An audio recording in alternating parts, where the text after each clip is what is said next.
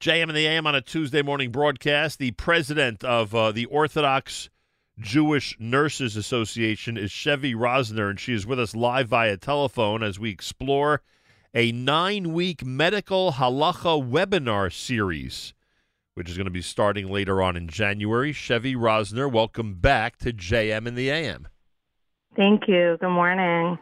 I can only imagine what the last few months have been like. I think the last time we spoke, in fact, we were on the topic of PPE and helping out nurses that you come in contact with and others through this crisis. How would you describe what's happening out there right now? Honestly, it's intense again. Cases are up everywhere. The nurses are in despair. We're trying to hold each other strong and get through this. Very excited about the vaccinations, and we really hope everyone's going to consider taking it. Many of our nurses have been vaccinated fully already, and we're looking for the end of this dark tunnel. Is there a date by which, or how many days or weeks from now, that you would think in this area most medical personnel, most nurses would have been vaccinated already? Like, is this something that, like a week from now, if you're a nurse, chances are you've been vaccinated already, or that's not the case? So anyone who's wanted the vaccine has already received absolutely the first dose, and a lot of our nurses and nurse practitioners already received their second dose. So we're on our way. I would say within the next 2 to 3 weeks, most of our nurses will be fully vaccinated. And are there a lot of people in the medical world, and by that I mean, doctors and nurses, people who hang out in hospitals and sensitive situations like you're seeing in hospitals right now, are there a lot who do not want to be vaccinated at this point? Would we be surprised at how many have turned it down? There are a lot who do not want it. I would say most of the Jewish nurses do want it. Personally, for me, my colleagues who are African American or Hispanic tend to have a little bit more suspicion of the medical system, and they've actually declined the vaccine or want more time to think about it. Wow. So I would say about 50 to 60% of my coworkers have received it, and others are holding off and just want more time to think about it, do more research, hear more information about it. So it's pretty comparable to the public. And we're about to speak about a halacha series. From your experience, I'm not asking you to serve as a halachic decisor, but from your experience, have most, if not all, rabbis either strongly recommended or have, in fact, decided that one must take the vaccine? Yes. All the rabbis that we're aware of strongly encourage it or have already taken it in Israel as well as in America.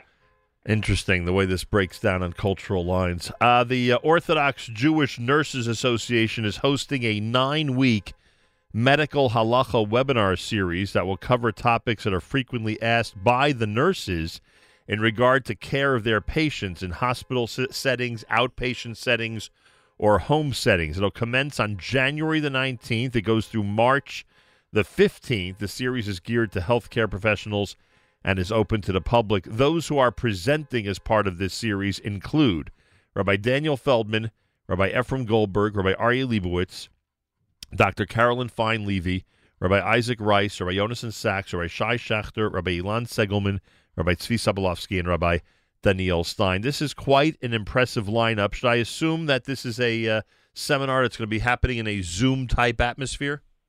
Yes, it's going to be a Zoom session. It's going to be one session a week. And we have different topics every week. Some are strictly regarding care of the patient. Others are about healthcare professionals. For example, if you're mandated to work during a hurricane, a snowstorm, Shabbos, Yontif, how you manage that. During COVID, some people were mandated to work on Shabbos and Yontif, which is unusual here in America. Right. And then others are more technical. For example, we have women's issue by Rabbi Ilan Segelman. He's going to address mikvah if you have a feeding tube, if you have an ostomy, if your patient has sutures or just had surgery and had surgical glue, things like that, very technical. How do we make accommodations for that? We have a major topic on end of life that's always coming up. We have a very active Facebook group, and this is constantly coming up. What do I do with the patient? Can I touch the patient? Am I allowed to turn off drips? Am I supposed to say a bracha? Am I supposed to wash my hands? All these things that, we're not taught in nursing school. So these are very, very relevant to all healthcare professionals, not just nurses. And the series is open to all healthcare professionals. It is accredited for nursing credits as well as CME, 9 credits. I am looking at this list of topics as I go through what each rabbi and presenter has been asked to speak about.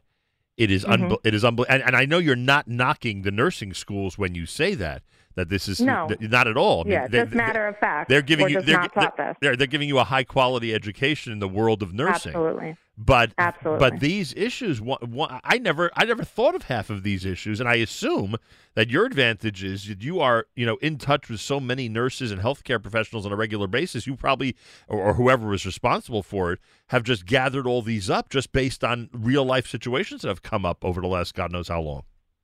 Yes. I really searched through a lot of like the Facebook posts over the many years and the frequent questions and all the questions that just came up during COVID that kept being asked over and over again. And I organized them according to categories. And instead of just doing a one session trying to get in a whole bunch of halachos, we decided to do a series where every week we could focus on one topic or one overall issue and get the most out of it that way. Wow. It's funny. You meant, I mean, the list here includes so many different things. This issue, I until COVID, I didn't even realize, and why did it happen during COVID? Because one is so isolated during COVID, you never know who might be the only person around to help you. So this issue of somebody drawing their parent's blood or administering an injection to their parent, when again it might be either the most convenient or the most safe way to do it, right? If someone's home and they shouldn't be leaving because they need to be isolated because of health concerns, and their child is capable of administering a vaccine.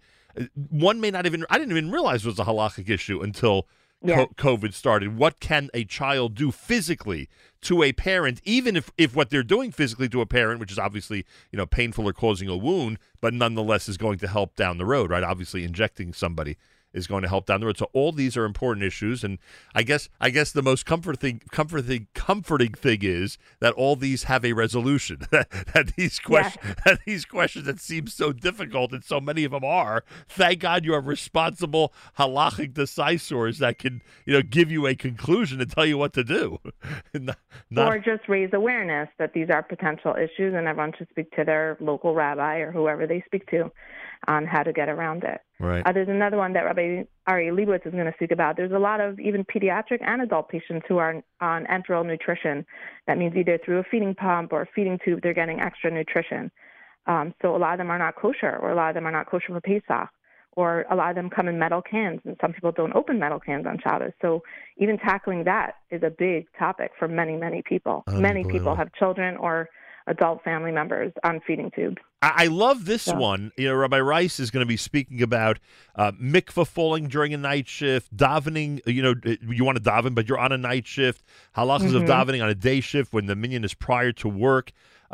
Females who are working in the hospital, they want to make havdalah at work so they can eat. The reason I like that category of things is because these are a lot of things that people would never think of, or they would think of it, but they wouldn't think of it till it actually happened to them, and they wouldn't know what to do in that situation when it's actually happening to them. And I'm sure it's not always easy to run in the middle of your shift and try to find a rabbi to ask a question to. So it's better to be better to be prepared in advance. And a lot of nurses or healthcare professionals, they do if they're on night shift, they do tend to work 2 or 3 in a row just because of their sleep cycle. Right. So mikvah is a big problem. What if mikvah falls out on the first night and you're not back home, for 3 days? So what do you do about that?